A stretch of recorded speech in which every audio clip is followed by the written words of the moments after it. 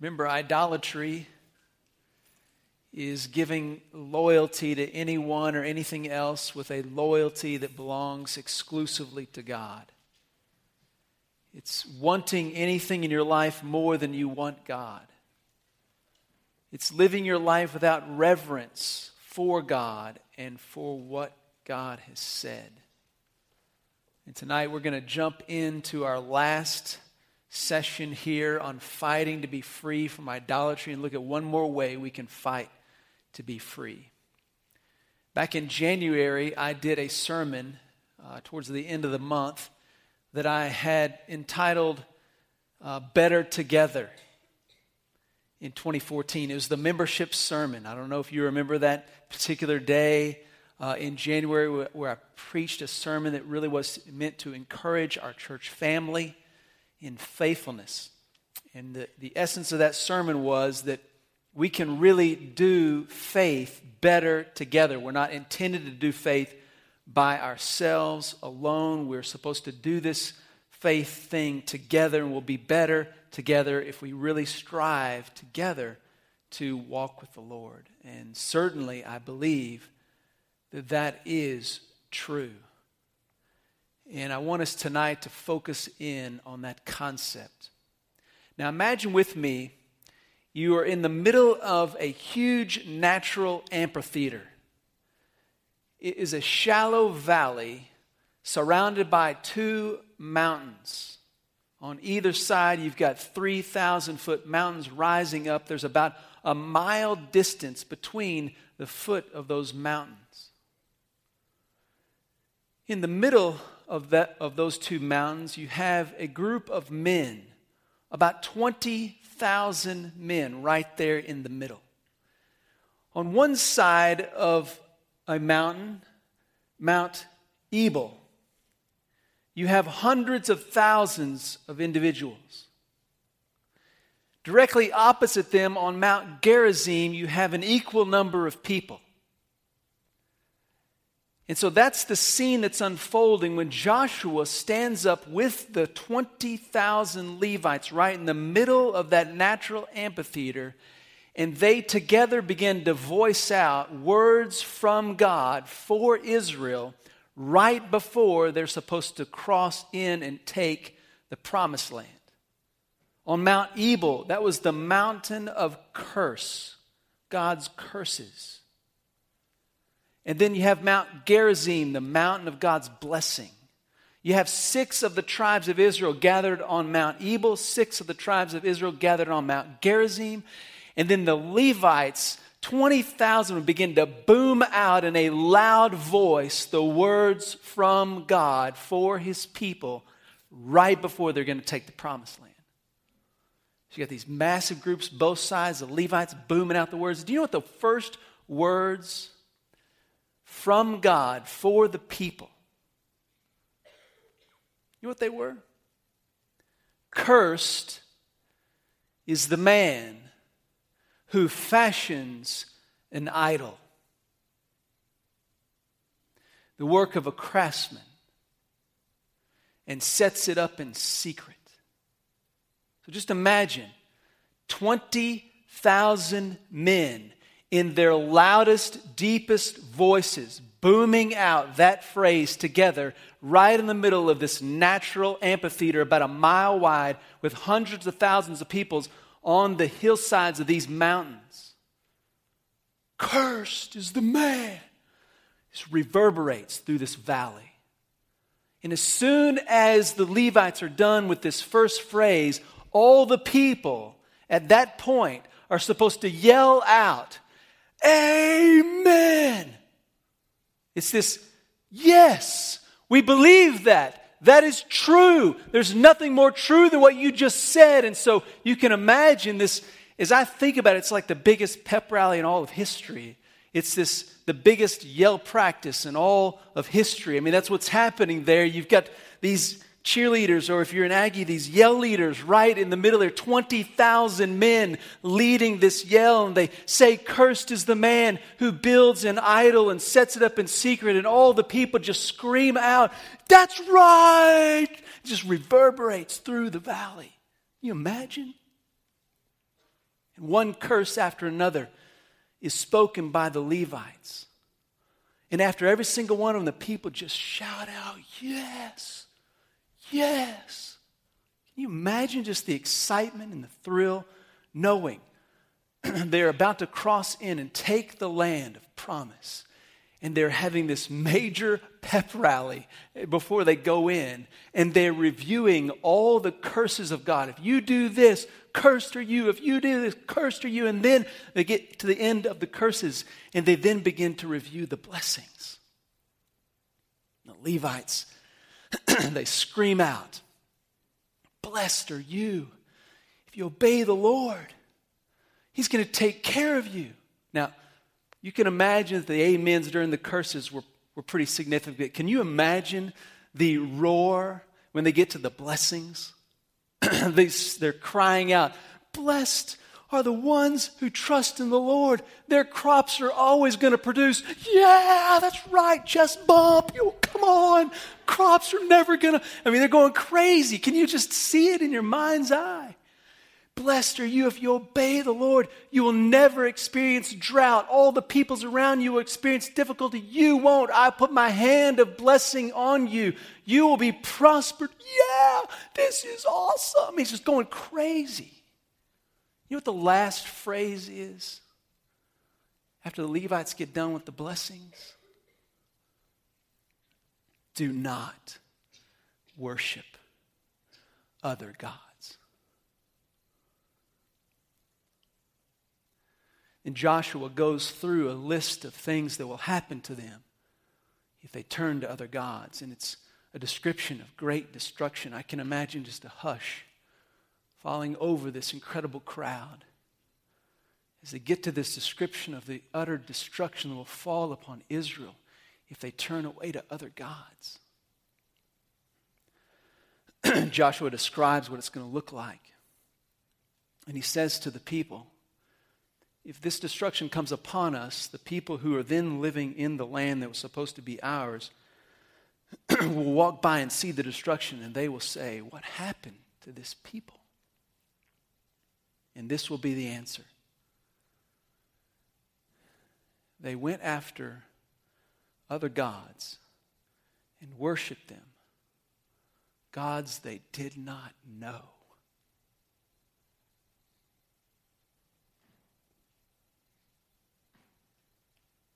Never even knew them.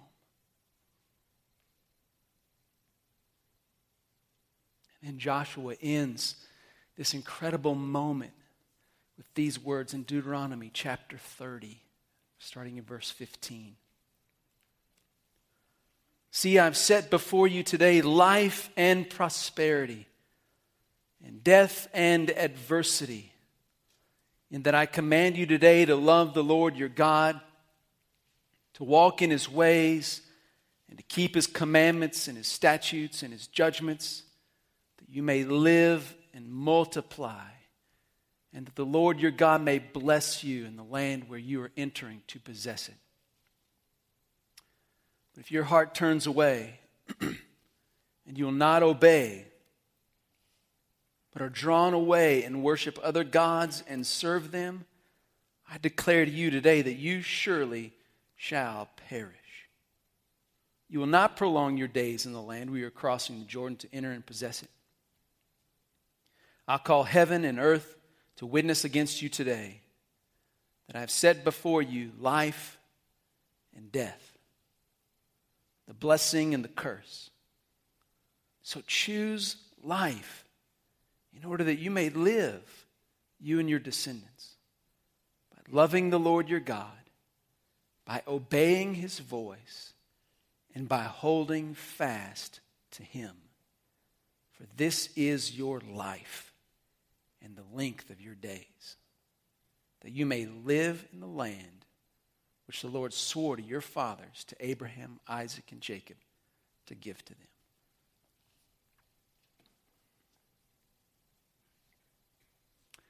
That was to be that final rallying point before they went into the promised land. It was this message to Israel: you'll be better together. You see, Israel was supposed to love God, obey God, and hold fast to Him together. They were supposed to encourage each other and challenge each other and frequent God's presence together and to enjoy the blessings of God in the land in which He gave them. But instead of being better together they headed into idolatry. And I'm all for the idea that we're better together, but I want to encourage you to see tonight that together is not always better. There are many times through Scripture that we see together being the fast track into idolatry. I mean, the story of Israel, which is an example for us, the New Testament tells us this whole Old Testament story is to help us as an example so we might avoid what they did. Well, if that's the case, we need to learn from what's being said there, and we can see that they were not better together in many situations. Many times, their togetherness was the reason they ran into idolatry. And it's simply not supposed to be that way.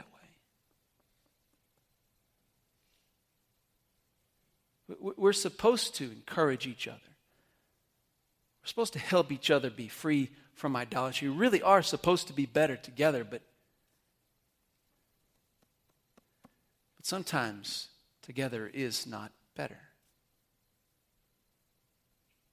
But the New Testament tells us that there are moments when together is better. I mean, the Thessalonians, we just looked at that a couple weeks ago in chapter 1, how the Thessalonians turned to God from idols to wait for the return of Jesus. I mean, that whole group in this incredibly hostile environment together says, we're going to follow God, we're going to wait for Jesus, even though it's going to mean incredibly difficult circumstances for us, we will wait for Jesus, and they do it together. We can be better together. We really can be. The believers in Ephesus, when they came to know Christ in that city that was full of idolatry, you know what they did? A bunch of them brought together all of their stuff having to do with idolatry and magic and sorcery. And they just piled it in a pile, this massive amount of stuff worth tons of money, and they just burn it into ash. See, we can be better together. There are times when together is not better, but that's not what God intends for you and for me. You look at the believers in Berea. The believers in Berea, you know how they came to believe in Jesus Christ? They presented the gospel and they said, hey, let's get the Old Testament out and let's read this thing cover to cover and figure out if what they're telling us really squares away with God's word. And every single day they would together get with each other and study the Old Testament. And they concluded, because of their efforts together, that Jesus is the Christ. We really can be better together. So what is the thing that makes the difference? If there are plenty of stories in Scripture that say to us that together is not always better, that sometimes together is this fast track to idolatry, but then there are plenty of other stories that say that together is better. Not only do you have these stories in Scripture about better, together being better, but you also have commands that can only be fleshed out when we're together. We have commands about the importance of being together in Christ. We have all these promises that are given to us that are directly connected to our togetherness in Christ in the church. So what is the difference? What is the thing that makes the difference between a together that is better and a together that is not better, that actually is an avenue for idolatry? See, I'm contending tonight that together is an essential way to fight against idolatry, but there's a distinction between togethers that we've got to make sure we identify and embrace, or we're going to find ourselves in the togethers of life being led into idolatry, when the togethers of life should actually be assisting us to say no to idolatry. So what is the difference? Well, if we just start with the words of Joshua in chapter 30, he says to the people at the end of that passage, you need to love God. He says, here's your life. You need to love God. You need to obey God. You need to hold fast to God. And he's saying this to the nation of Israel that are gathered on Mount Ebal and Mount Gerizim. And I can just imagine after Joshua says, choose today life. Love God. Obey God. And hold fast to God. That at that moment when he ends that speech, I can just imagine all the people on Mount Ebal just like running down the mountain to get over to Mount Gerizim and saying, we don't want to be on the Mount of Curse. That's not where we want to be. And yet, what did they do? Together they went right into idolatry. And it really all starts with this concept of loving God, obeying God, and holding fast to God together. You know what makes the difference between the togethers? If we are going to be better together in this place, fighting idolatry because we are together in Christ, then we must be a people who together are loving God, obeying God, holding fast to God. We are a people who are making sure we are pressing into the presence of God together. We are urging each other into the holiness of God, the light of God that reveals all our sins. That we are pushing each other into the holiness of God and the grace of God and the gospel of God. And that we are constantly finding ourselves together in the presence of God. You see, if our together does not regularly include a pressing into the presence of God, we will not find our together to be an essential weapon against idolatry.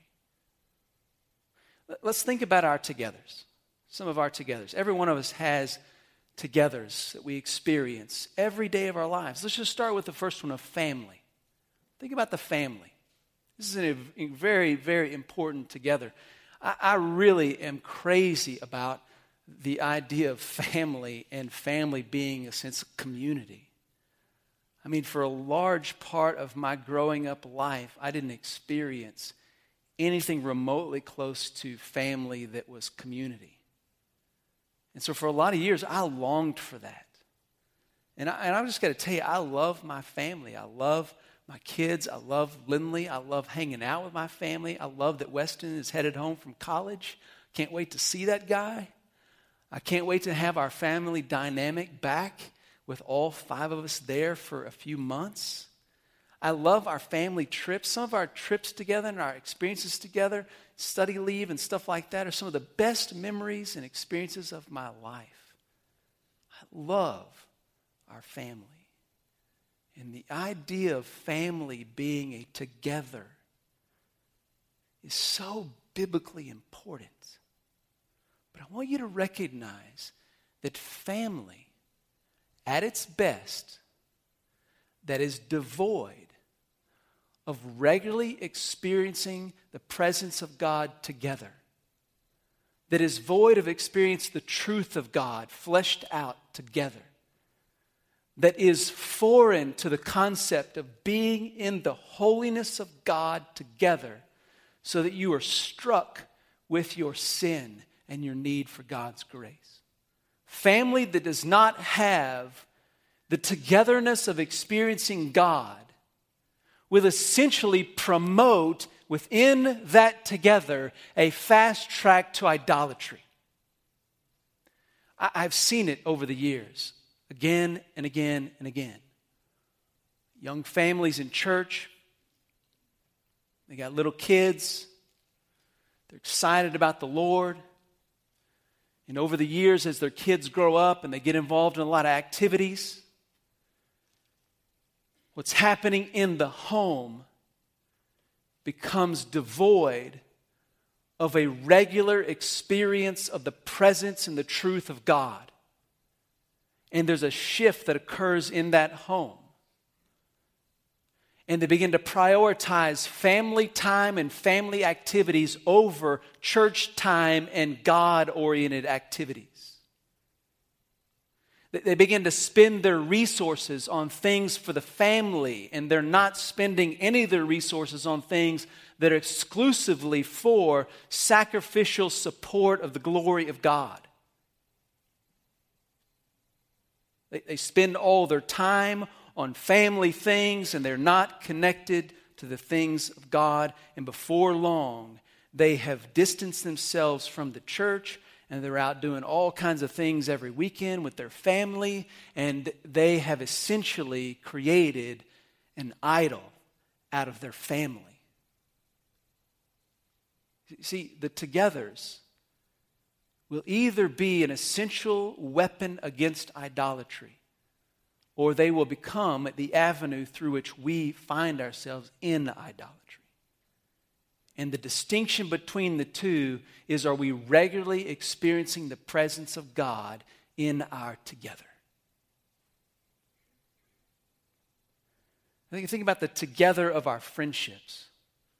We all have friendships in a lot of different places other than just our church. And certainly, I would hope that you have good friendships within the church. And that would be one of your ambitions. But I'm talking about any and all friendships, okay? So I've got some friends that are not in our church. There are a number of guys who are pastoring in other places that I'm friends with, that I've been friends with, some of them for over 20 years. And every year we get together. We just got together this last weekend. And every year we get together at least once. Some of us get together 3 or 4 times in a given year. Different conferences or events, things like that. And I love hanging out with those guys. I absolutely love those guys. It's so fun to talk to them. I mean, it's really nice to be able to talk to another pastor about life because they're living the same kinds of experiences as I am. And it's just nice to be able to talk to somebody that understands that kind of life. So it's really refreshing, really encouraging. You know, we didn't get together for a lot of years. I'm here to tell you that if in those friendships we are not pushing towards experiencing the presence of God together, the holiness of God together, the overwhelming majesty of God together, then we're more likely to become idolaters because we're together than to shun idolatry. See, because what we'll end up doing is when we get together, we'll talk about our churches. And we'll talk about the successes in our churches as if we were responsible for them. Or we're talking about the problems in the churches as if you were responsible for them. And we become idolaters.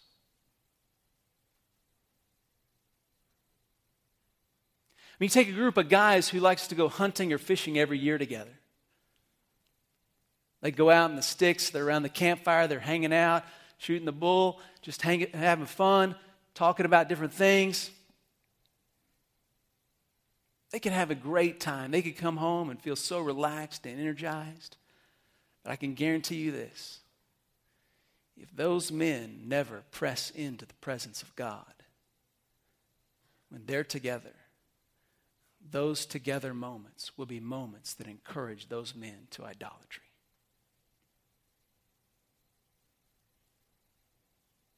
You think about a group of young couples, and they have a lot of things in common. A lot of times they got the same age kids. They're in the same stage of life. Maybe they've got similar jobs. They've got similar hobbies, and they start getting together to do life together because every young couple really wants community. They want to be connected with some other couples, and they really highly value the double click, you know, and the wife clicks with the wife and the husband clicks with the husband. That's very rare to get the double click. It's usually a single click, and one of them's like, I don't know if I want to go. And so if you get the double click, it's like, we're in. You know what I'm talking about? Some of you are like, yeah, and some of you are like, I have no idea what he's talking about. But you want to be connected, and so you start spending time together, hanging out together. You have so much fun together. You enjoy, you play games together. You have your kids get to get crazy, and you get this relief for a little bit, and it's somebody else's house that gets destroyed, and you're really happy about that. I mean, it's really good, but I'm going to tell you that those moments of doing life together will do nothing but encourage idolatry if you do not press into the presence of God regularly.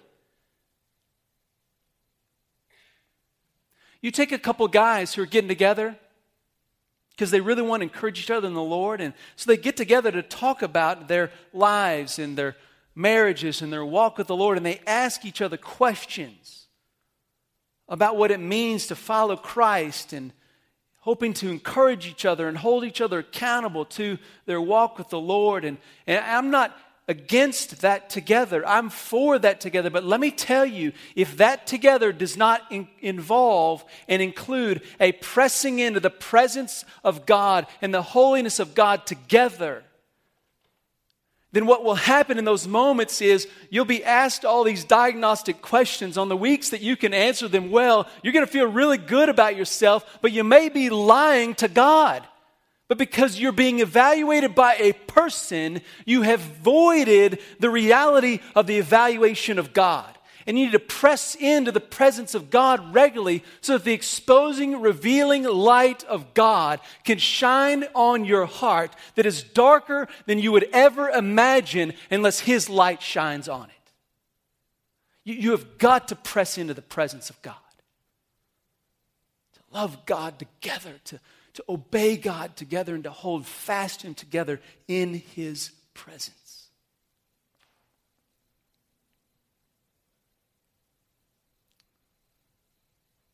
So what do?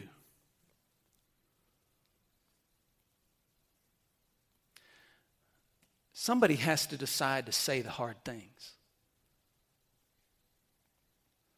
I mean, somebody needs to be that person that says, I know this may feel like an awkward time, and it may feel kind of weird for me to say this, but I really want to just pray together.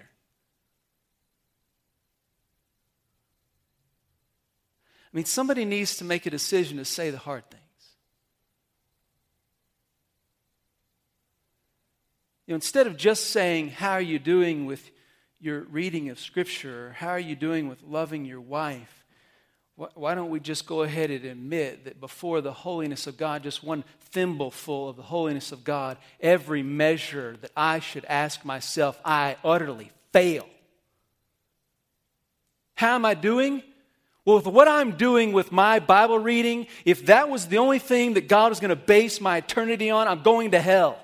If God was going to base my eternity on how well I'm loving my wife right now, and that was the only factor, I'm going to hell. So what would really be really helpful is if in this moment of our recognition of who we are, that we just say, let's instead move into the presence of God, get on our knees, and cry out to Him in repentance. Cry out to Him in confession. Ask His examining Spirit to bring to our hearts and minds everything that's in us that's offensive to Him.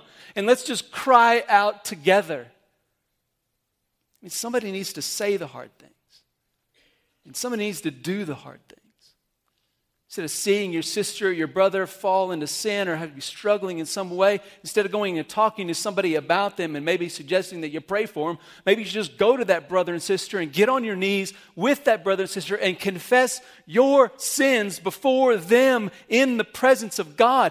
Have you ever been in the presence of God and heard somebody confess their sins to God? You cannot be there and not feel the need to confess your sins. Somebody needs to do the hard things. I mean, somebody in the family needs to say, we got to pray together. We haven't prayed lately. Somebody in the family's got to say, we need to spend time huddled around the Word of God. Listen, I'm all for having fun and playing games and doing fun things and going on vacations and doing all the fun stuff that life affords us. But we have got to make sure that in all of those things, we are regularly practicing the presence of God in our togethers, or our togethers will lead us headlong into idolatry. We cannot for 1 second believe that the good things of our togethers are good by themselves. See, by themselves, left alone to themselves, all the good things in our togethers will lead us into idolatry so slowly and so surely that we'll be deceived and we won't even know we're there.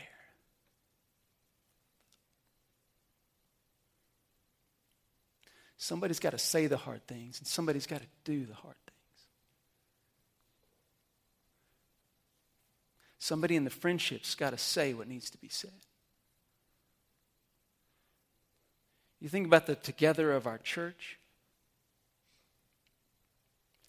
I mean, we have got to make sure that we are all coming into this place every single time we meet, and we have this ambition, this striving, this earnestness to be in the presence of God, to hear His voice and to respond to Him, to make sure that we come in here and we are exposed by the presence of God to His grace and His righteousness, to make sure that we come in here and we will not leave this place until we've been gripped by God. If we don't come at this together like that, you know what we'll become?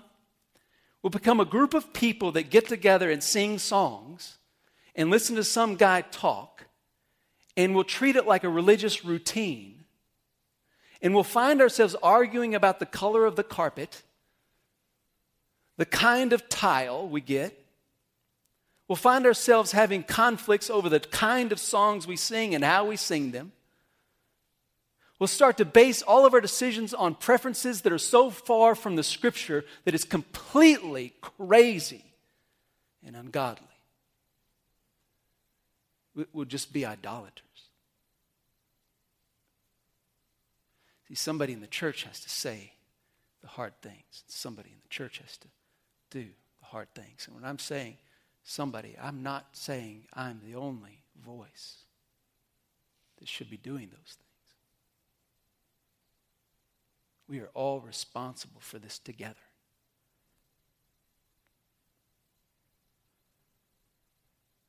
We cannot for 1 second think that our togethers, as good as they are, cannot become a fast path to idolatry. We have to press every day, regularly, into the presence of God.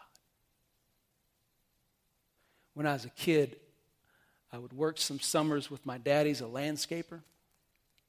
And he had me occasionally dig holes for trees. Imagine that. What am I going to do today, Dad? Dig a hole. Another one? Yeah. All right.